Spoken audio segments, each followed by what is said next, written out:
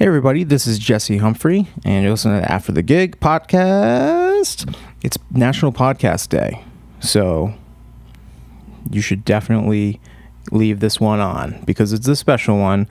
Liz Longley is on today. If you're new to the podcast, thank you, first of all. Thank you so much. If you're a fan of Liz's, make sure you go check out our Kickstarter campaign. She's releasing a new record, buying it back from her label, and she basically funded it within hours of launching it.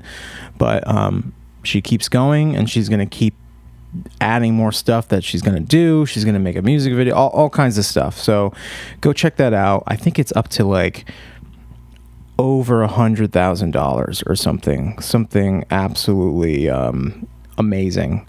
Liz and I went to Berkeley at the same time together. We didn't really know each other then, but we got to know each other from traveling around on the road together, and while she was opening for Stephen Kellogg and now for Carbon Leaf a bunch. She's just great. And stay tuned to the end of the podcast because she performs one of her brand new songs from her new album that has not been released yet at the end of the podcast. And please don't skip over the whole thing. But if you do, I hope you enjoy that performance at the end. Other than checking out the Kickstarter, check out the podcast, the After the Gig Patreon page. There's exclusive content, extra podcasts, there's all kinds of stuff. So go in there and check it out, and please consider supporting the podcast. It's www.patreon.com/afterthegig. Also, you can email into the show, afterthegigpod@gmail.com. Please consider doing that. I love hearing from all of you. And other than that, that's kind of it. I'm kind of hanging out here at the Crescent Ballroom in Phoenix, Arizona. We are on tour right now. I'm on tour with Carbon Leaf. So we're here tonight. We're in San Diego tomorrow. This kind of starts off a little bit of a crazy run. We're playing every night. It was barely a day off. So San Diego tomorrow night, LA, San Francisco, Portland, 2 nights in Seattle, Spokane, however it's pronounced, and then we kind of just keep heading east. So check out the tour dates at carbonleaf.com. Get some tickets. It's been a really, really great tour. And I'm not just saying that. It's been good vibes all around. It's been great shows. We're playing a lot of different stuff that we don't normally play. So it's been really great. If you're new to the podcast, thank you so much for tuning in and listening. I hope you stick around. I'm not going to go too crazy with this. Make sure you stick around for that performance at the end. And I hope you all have a great week. And happy National Podcast Day. Happy National Podcast Day. Please, please, please, please enjoy this podcast with my great friend and very, very talented and wonderful Liz Longley. Oh, my heart is tangled all around you. When you've got trouble, I've got trouble too. Oh, my life is arm in arm with you. When you've got trouble, I've got trouble too. Well, since you're like short on time, or since we're short on time, let's just jump right in. Okay. You have a new record coming out. I do. Or you're going to have it come out. So you just say a little something, something? This is the little something, something. Okay, perfect. Did you already make this record? I made this record. When did you make the record? What's the name of it? It's called Funeral from My Past. Okay. And I made it in December of 2019 with Paul Moak, who's one of my favorite producers in town. Why? 2018. Oh shit, yeah. Like, what year is it? I made it in a couple months, and it's done. I made it in a few months. 2018, thank you. I'm already thinking 2020. So I made it a long time ago, it feels like. Mm-hmm. And I was on a label, / kind of am still at the moment. And, usually you hand a record and it comes out 4 months later. There's a plan, there's a rollout, it's ready to go, and you just jump right into it. At least that's been my experience the past 2 records that I've released on a label. And things have just shifted so much at my label that by the time I handed it in, there was no response. I mean... In what way did they shift? Like, you just... Oh, they merged. They got bought. The people who signed me aren't there anymore. So you feel like you just got kind of like lost in the shuffle? 100%. Those are the exact words I use. That is the worst. Yes. Barry Privet. So you feel like you got lost in the shuffle, and so have you heard from anyone since? I was being in my mind annoying, just trying to get a response like what's going on, like what's the plan, where are we at with this, and I just never got a solid answer. They're just giving you the runaround. Exactly. And it was just after a while, after sitting on this music for so long, and I've started to tour these songs because I want to sing these new songs, and just getting the runaround and not being able to release the record. Could you make it? Barry's very quiet. He's a very quiet human being. He has 20 keys attached to a satchel. Anyway. Oh, it's fine. No, it's fine. You're the soundtrack to our podcast. All right. So you have the record. You got lost in the shuffle. Yeah. And now you're like, I got to release these songs. Yeah. I can't wait any longer. So the next move is what you're doing now is you're having to purchase it. Yes. From the label. Exactly. Are you purchasing it for a deal? Like how does that even work? At cost, yeah. Okay. So it costs them $35,000 to hire the producer, the musicians, the mixing, the mastering. All that's already done. Yeah. That's what was so frustrating. I'm like, it's done. It's done. It's done. I've handed you what I believe to be my best work, and everyone who's heard it believes that as well. And you know what's kind of crazy? I was actually going through my emails today. Is there were a lot of people at the label that wrote me and said they loved it. They're like, This is my favorite record of yours, or I love the direction that you've gone. So it's just kind of like before the merge and stuff like that. No, it was then? Just like it wasn't. It was. Oh my God, Barry. That was a laptop was just terrible. On concrete. So. Hope that works for you. Those apples are strong though. Yeah. Them apples. Anyway, it was just time. I got the hint. You know what I mean? Yeah. And I honestly, I'm engaged to a music manager and someone who's worked with a ton of independent artists and helped, I think, launch 36 successful Kickstarter campaigns, and he was just encouraging me to go independent in that. Oh wow, I didn't realize it. He seems like this is my first time meeting him, and he's like sweetheart. Yeah, he's such a teddy bear. Such he's a the best. Sweetheart. When did you guys get engaged? In May in Turks and Caicos on vacation with our friends. That's so nice. Look at that rock on that I know. It's beautiful. Can't you see the shine through the podcast? He did really good. I didn't even help him. That was pretty cool. That's awesome. Yeah. It's nice when it's a surprise. I surprised my wife. Yeah. And she had no idea what was happening. It's amazing. It was fun.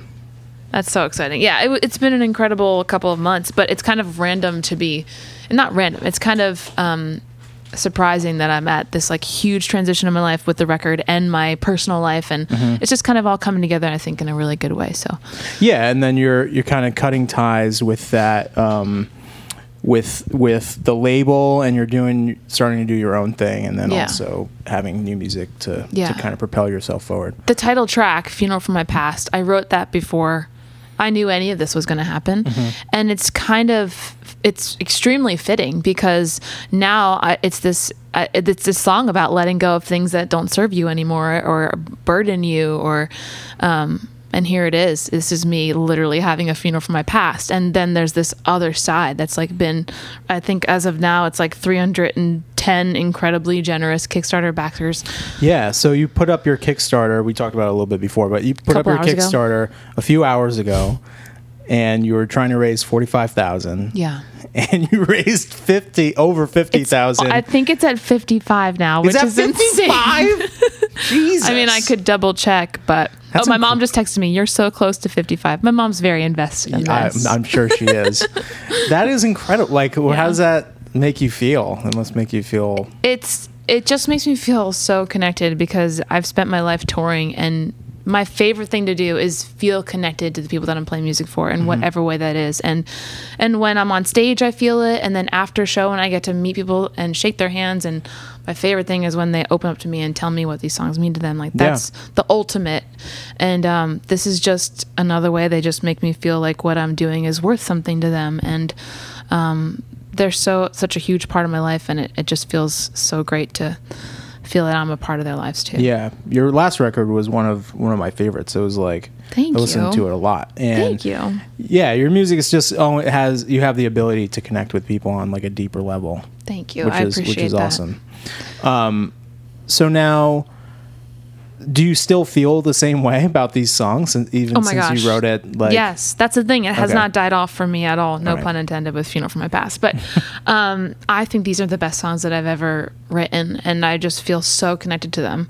And like songs like Funeral for My Past, I mean, that's a song that just keeps like gaining meaning in my life, you know? So, and a lot of them are like that. What makes you feel like, as a songwriter, what makes you feel like those are your best songs? Like, what exactly about the songs? Is it just because it's like the current thing you're going through, or is it actually because melodically you feel like it's one of the better things you've done? Or like, what for you, that's a good question. What makes it feel like the best you've ever done? Well, I'll be totally honest.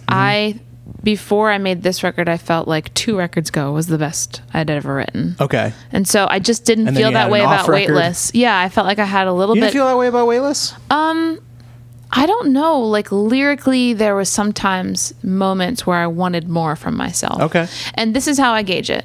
Do I want to sing that song every night? Okay. And I still find, until this record comes out, which will change everything, but I still find that like 75% of my set list was stuff that wasn't off of Weightless, which I was really shocked. Like by the time that record came out, I was like, wait, I'm not dying to add any of these songs to the set list.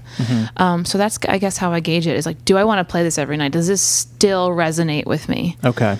And is that like, does it have to be a lyric yes, thing? 100%. It's always a lyric thing. It's a lyric thing. Yeah. Yeah. And maybe partially like how it feels when I'm singing it to people. Like, do I feel like it's just kind of floating into the abyss, or do I feel like it's connecting? And I can feel a difference. Yeah. For me, whenever I'm listening to something that I really like, and it's not always, I don't always gravitate towards the lyrics first. I will eventually, but like, do you ever, it's so hard to explain that feeling of like the sound and the melody and the lyrics all just kind of like throbbing together. Does that make, absolutely? You know what I mean? Like yes. it, like you go and hit a note and everything's just perfectly like. I mean, your intonation is ridiculous. So it's like when you hear it and it's almost like a tick. It like scratches an itch. You know what I mean? Like it you gets that weird. You know. Well, not to get like hippy dippy, but I feel like it's an energy thing. Like I think you're filling the room. Yeah, and I think that when a melody, if you never heard the words, if it felt like what you were saying, then it's a great pairing. Like when those two are paired well, and then the production is paired well with it, I feel like you're setting it up to resonate with someone. Whereas you could have a great song that isn't produced right, that doesn't resonate as well, or great lyrics, but the melody doesn't match the feeling of it. And that's the thing I care about the most is like, are they saying the same things if you were to separate them? Okay. Yeah. Yeah, that makes sense. Yeah, totally. I mean, you want your music and your lyrics to be cohesive. Yeah, that's the word. Pat Pattison. Yes. Prosody. Exactly. Yeah. Prosody is my favorite word, but unfortunately, it's not a commonly known songwriting term. So right. Well, I read that. You know, I was trying to get better at writing songs and stuff and lyrics, and I read through one of his books, and it's like. It kind of changed things for me. It really changed things for me. That book is a game changer. Just reading the book, and then I took an online class with him, and it was just great. It was great. And even if like the songs that I write aren't like the best in the world, I feel like I'm doing my best work now because I know more. Yeah. You know, the more you know, I guess. Pat Pattison completely changed me as a songwriter, and I'm so grateful for that, because when I went to Berklee, I thought, okay, I just need to learn how to write a song. That's what I need to learn how to do. And taking his classes and Scarlett Keyes' classes were just, they were, I mean, I wish I could just go back and take them every day. Yeah. So beneficial. You mentioned the the production on your new album that's coming out. Yeah. I'm very excited for it. Probably not as much as you. But. No, I'm excited. But who played on it? What kind of vibe is it? You know, you've been playing tons of solo shows, and I'd love to talk about your kind of touring and how you do that on your own. But like, who played on it? What kind of instrumentation and all that stuff? We kept it pretty simple in my mind to start. Like we live tracked almost everything. So we had 3 or 4 days of live tracking. I think it was 4. We aimed to do 3 songs a day. Fred Eltringham on drums, who was phenomenal. Just an incredible. Every time he went into the room, he played the thing that ended up being the final thing. Like one of those moments. That's great. Tony Lucido on bass.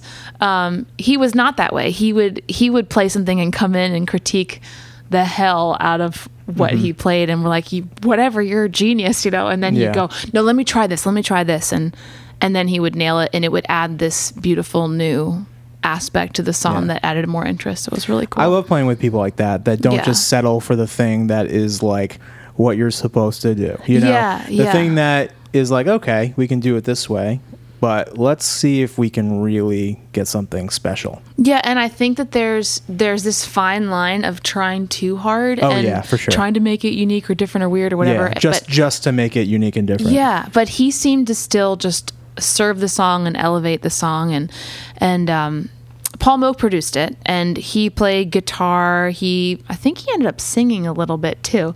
And this amazing guitar player, Chris, I am so sorry, I'm blanking on his last name, but he just added beautiful textures with his playing. And the song that I wrote, Torture, he thought of this idea to go somewhere else with it. We actually filmed like 70% of the record making process. So really? On the Kickstarter, we're definitely offering a behind the scenes footage into the whole making of it. So I'm excited about that. Yeah. So that's a reason enough to pledge or whatever the terms are. Yeah, donate, pledge. Yeah, Kickstart. Support. Yeah. My fiance is a videographer, so he just came in and just captured the whole thing, and it was so fun. So fun. That stuff is so valuable. You know, it's so not my wheelhouse, you know. Some videography? Not at all. Me neither. It's just some people have the vision for it, but the people that, you know, there are musicians and artists that also have that side of it, and it's like, geez, they're like a quadruple threat. Yeah, it's like, what, you know, like everything looks amazing. Yeah, everything like the sounds amazing. Curated Instagram profile. I'm like, oh God, I wish I had the time and the energy for that mentally. Yeah, I don't. I'm just gonna go walk my dog instead of curate my Instagram. That's my life. How often are you on the road? A lot. It feels like you're always on the road. Yeah, and I'm so lucky that I just had like this 3-week light spell so that I could work on launching this thing, because it's taken a lot of time and effort. But I'm about to go to Texas and South Carolina, and I know that's like nowhere near each other, and then doing a whole West Coast tour. Really? Yeah. On your own or on my own? On your own, man. Yeah. That's awesome. I'm excited. But I'm doing the Texas tour with Scott Mulvihill, who I love. Yeah, he's great. A phenomenal musician. You guys going to do stuff together? Yeah. Yeah, I hope so. And we're bringing a band. So we're doing co-bill, and we'll each have a band for like half of our set. So it's going to be fun. Oh, my God. Yeah. Wait, so you guys are both going to be up there for most of the time? Pretty together? much. Yeah, I mean, exactly. That seems like the way to do it. It's going to be so much fun. I've never gotten to do something like that. Scott, oh, my God. When our paths cross again, he'll be, I don't know what that was. He will be on this podcast, and everyone keeps asking for him to be on. Oh, really? Yeah. Yeah. I mean, he's just so incredibly talented. I know. It's infuriating. But I totally feel that way. I mean, but then when you witness it, you're like, oh, freak. Yeah. I can't even. It's mesmerizing. It's mesmerizing. You're under his spell. Yeah, because people that play upright bass and sing like that, you know, Esperanza Spalding is obviously one of them. But no, like the coordination that takes, and next level, and just getting the bass in tune, like playing great intonation, being a great upright bass player is one thing. Yeah. But when you talk to him, you know, he's just talking to you, sounds like a regular guy, and then he goes and sings, and you're like, what is coming out of your face right now? It's like butter. It's unbelievable. He has one of the best like voices I totally agree. I have ever heard. So that, I mean, I wish you guys were playing on the East Coast. I know. You know, maybe we will do that at some point, because this all started because we did a show together in Chicago, and I was like, we need to do more shows together. So who knows? If this goes well, we'll go to the East Coast. I like that you collaborate with people. Like you collaborate with Brian Dunn live. Yeah. Who's Brian. Also super talented. He is. Great friend. He's got a new record that I cannot wait for the world to hear that. It is beyond. When does that come out? I don't know yet. I think he's still shopping it, but it's my favorite Brian Dunn record, and quite possibly my favorite record of next year. He's one of the more interesting characters I've ever been around.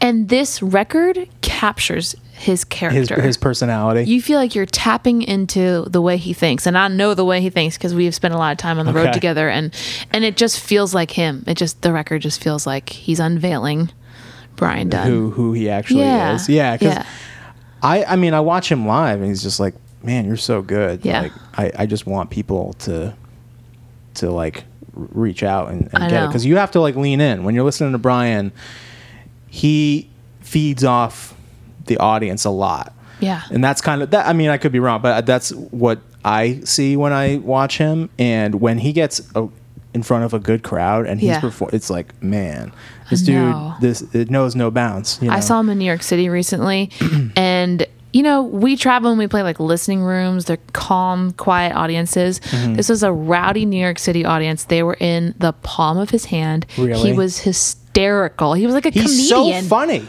I know. That's the thing that people don't get. Like he comes off as dry and like a little, you know, the first time I met him, I'm like, I don't know if this guy likes me. and then, you know, he's on stage. He's hilarious. He's one of the funniest people I know. I know it. And he's so great.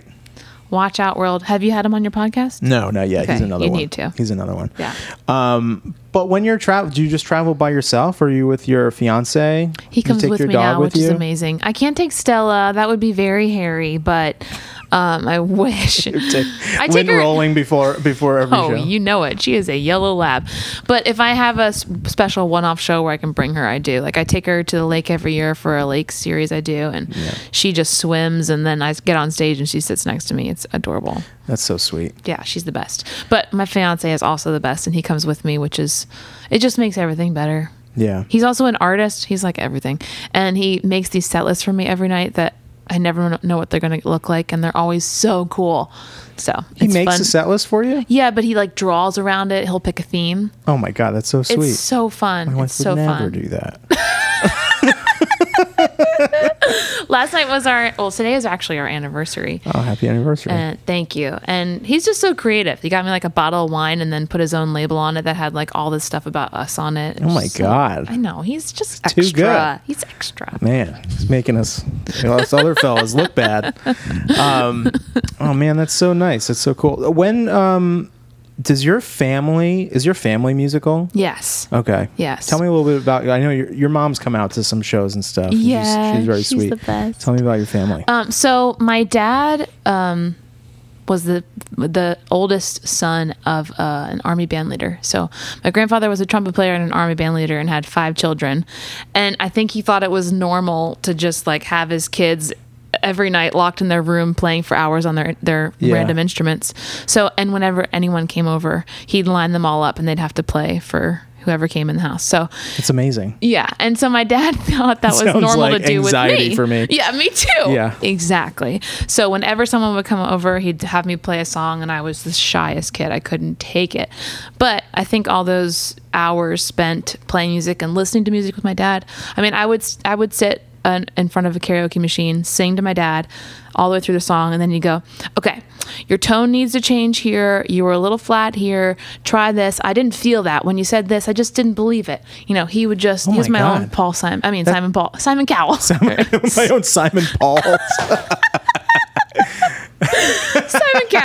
That's incredible. You know what? I really enjoyed it growing up. Did that make you able to take like constructive criticism better because you heard it from your dad early on? Yeah. You know, I wonder if it's easier to hear from my dad because I just trust his ear so much. Like I know he's going to hear things that other people aren't going to hear, but because he hears them, now I hear them.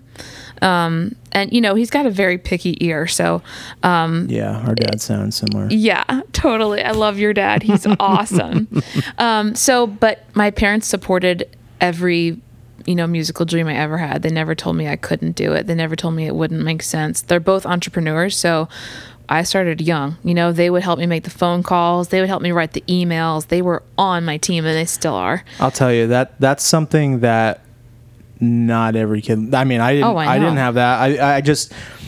I was always shy. Like, didn't want to. I always felt stupid, like reaching out and sending an email, like, "Oh, I'm just going to get rejected." I still feel stupid doing it. I know, but the thing is, it's like you have to do it. You have to like keep constantly reaching out, and that's kind of what I try to do now. Yeah. So many years later. Yeah. But having that at a young age is like. For sure. I don't think that I've the golden gun. Yeah. Right there. And I don't think that I've completely gotten over like asking. I mean, I know I just launched a Kickstarter, but the anxiety of just needing someone, I just don't want to need anyone. I don't want to put them out. I don't want to inconvenience anyone. And, but I think that's really hard because a lot of people that I see that are successful in the music industry are just fearless. They'll ask for anything. Yeah. They're like, I want this gig. Give me this gig. Give me this gig. Yeah. And if I just get a soft, answer, I'm like, okay, I'll let it be. I don't ever want to be friends with anyone because I like their music. Yeah. Or I need a favor. Yeah. I want to be friends with someone because I just like them. Because you just like them. You don't have to expect anything. I don't want anything from anyone. It's really weird. Well, it's a good way to be. Like, you're self-sufficient. Yeah, but it like goes the wrong way sometimes.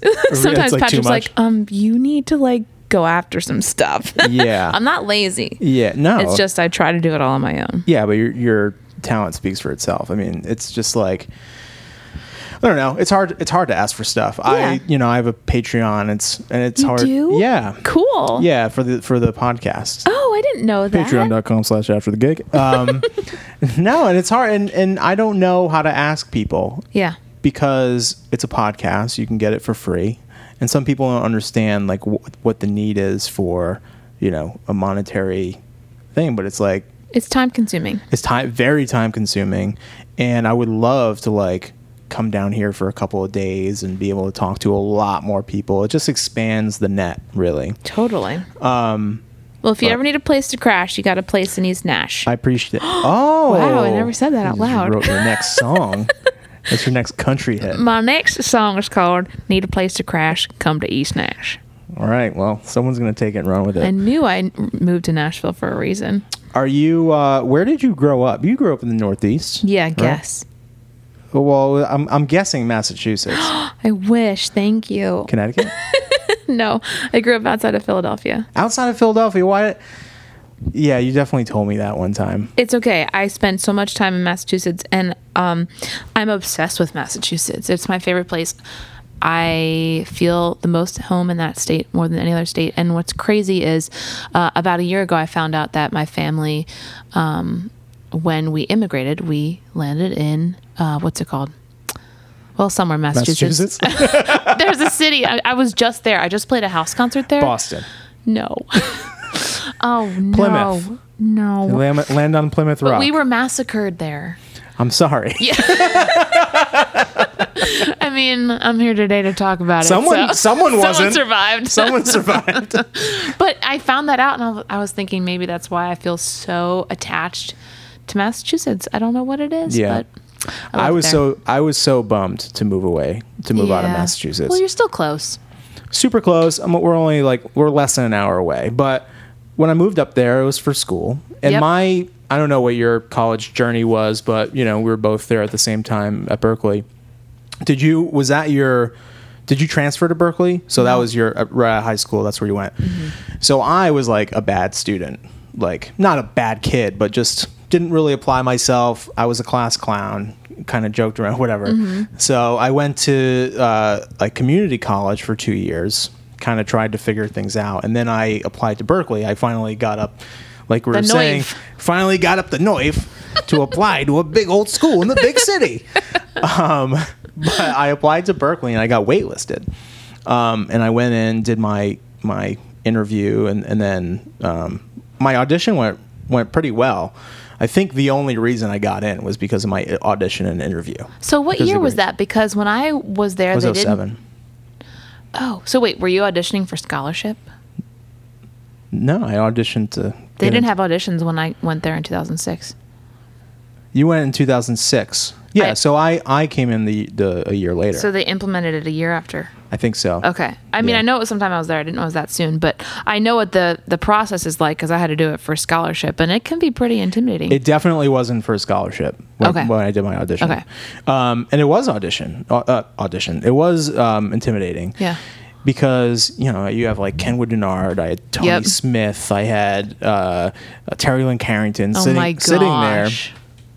And, it's like you have to sight read, which I was terrible at. Yeah. And I had something prepared and I played, and I just wanted to like show them how I could play. Yeah. And it was so hard for me to try to like stay within the constraints because my brain doesn't work that way. I just have to like Well, do you're it. creative, and that's what I guess so. Yeah. Yeah. But like I went in and they were like, you have a lot of potential, but you just you can't, there's something not happening here. And that's what Kenwood Denard said to me. And I was like, okay, thank you, Kenwood. I'll see you later. I'll see you never. Thanks. And then Tony like sat me down after, and he was like, I know what he's saying, but don't let it discourage you. Like you Wow, good have on him. something. Yeah. And I went to my interview, and it went well. And the lady was really, really nice, and she kept in contact with me, and she kept like encouraging me to like do better in school, like academically and stuff like that. But it was a nice experience getting in. When I was there, I had a little bit of a tough time because I wasn't always the artsy, person. What was your experience at Berkeley? What do you Did mean you by enjoy that? it? I love sports, and I love like a lot of different stuff. I love music is my favorite. You're like a full human being. You're not just like you have one side of you just don't do one thing. and I couldn't really. You're balanced. Yeah, and those other kids didn't really accept me right away. Yeah, Wow. it was hard. I'm surprised. It was You're a little so likable. Yeah, but I became a different person throughout, like from the start of Berkeley to the end. I was a different person, and then when I left, it was just like I completely changed. I'm a completely different person than 2007. So, which is kind of bizarre to even think about. Was your name Jesse? It wasn't. What was your experience there? I mean, you got to. What time is it? You okay? I have a few How more long we minutes. got? I have a few more minutes. All right, cool. I loved my time at Berkeley, but I was one of those rare. Like I noticed that a lot of people in the songwriting system just there was a lot of pushback. A lot of comments saying, if I learn too much about songwriting, it won't be good anymore. I'll lose my magic. And I'm like, I want to know everything. Yeah. I don't think you can know enough. Yeah. And so I just dove into Berkeley. I tried out for everything there was to try out for. Submitted my stuff to everything. I was just kind of obsessed. I'm so envious of that. I really wish I had done that. Yeah. Because I feel like I would have. We didn't even know each other. I know. That's crazy. And we had mutual friends and stuff, but I Yeah. stuck to that friend group like glue. And I didn't get outside of it. And they were great people, but like, I really wish I was more involved. Do you stay in touch with those friends from Berkeley? A couple of them. Yeah. A couple of them. And I run in, and the nice thing is, and this has happened to me in so many walks of life, like even after high school, you come across someone that you didn't really know, and then you become best friends with them. That's cool. Later on. So like you and I know each other really well. Yeah. And I met Brian through Steven, through all this whole thing. Yeah. To actually getting out there and playing and trying to, make your life and stuff like that. And it's interesting to kind of cross paths with people from after, and they're like, you were there at that time? Because it's not a big school. No. And what's also weird is I don't know, some people have just gotten on the scene, and I'm like, where were you all this time? Yeah. And it's so cool that they're back at it. Like, 'cause Yeah. some people were like, I can't do this. I'm just going to do a corporate job and come back to it. Yeah. And that's worked for some people. But, and also some people just don't do any music anymore. That's kind of Yeah. sad. Well, I think it just happens to people later, you know. Yeah. If you're in school and you're a freshman or sophomore at Berkeley, you know, like so many drop out. Yeah. And it just happens from earlier, which is a bummer. It's a bummer to think about, but you know, those people I'm sure have found stuff. Their calling. Yeah, they found their calling, that's and true. music wasn't it. And Yeah. they had a really expensive first year Yeah, figuring that out. really. God. I had 4. I would just stick to it just to, for my school loans. I know. It's crazy. But, well, I'm glad that you could do this. Thank you for and having I me. want you to have plenty of time to get ready. Do you want to play one of the new tunes? Sure. All right, cool. Let's do it. And I'll put the headphones on and figure out. I'll get this sounding right. And this is perfect. 30 minutes. All right. So I will hold. Okay. This will probably. Beta will probably sound better on your voice. Okay. They're 2 different mics? Yeah. Sorry, your arms are going to hurt. That's all right. Okay, this is a song that I wrote just in time to make it on the record about Patrick. I told him I wrote a love song for him, and he said, "What's it called?" I said, "It's called Torture." Nice. Being without you is being locked in a room. An eternal afternoon set to a song sung out of tune over and over again. Why does it feel like torture not to have your skin on mine? How I lived before you loved me, and now I'm dying all the time. All my pleasure choked by pain. Since I let you get away, I should have tied you to the bed when I had you in the flesh. Now I'm chained to the memory. How the music played along, how my hair came down, how you kissed my mouth with a fire I can't put out. Why does it feel like torture not to have your skin on mine? How I lived before you loved me, and now I'm dying all the time.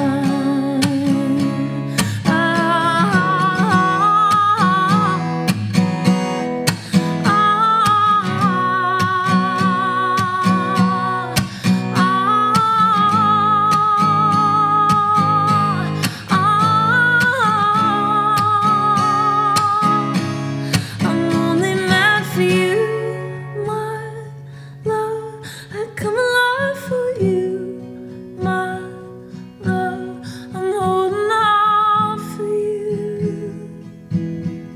It's all for you. Why does it feel like torture not to have your skin on mine? How I lived before you loved me, and now I'm dying. How I lived before you loved me, and now I'm dying. How I lived before you loved me, and now I'm dying all the time.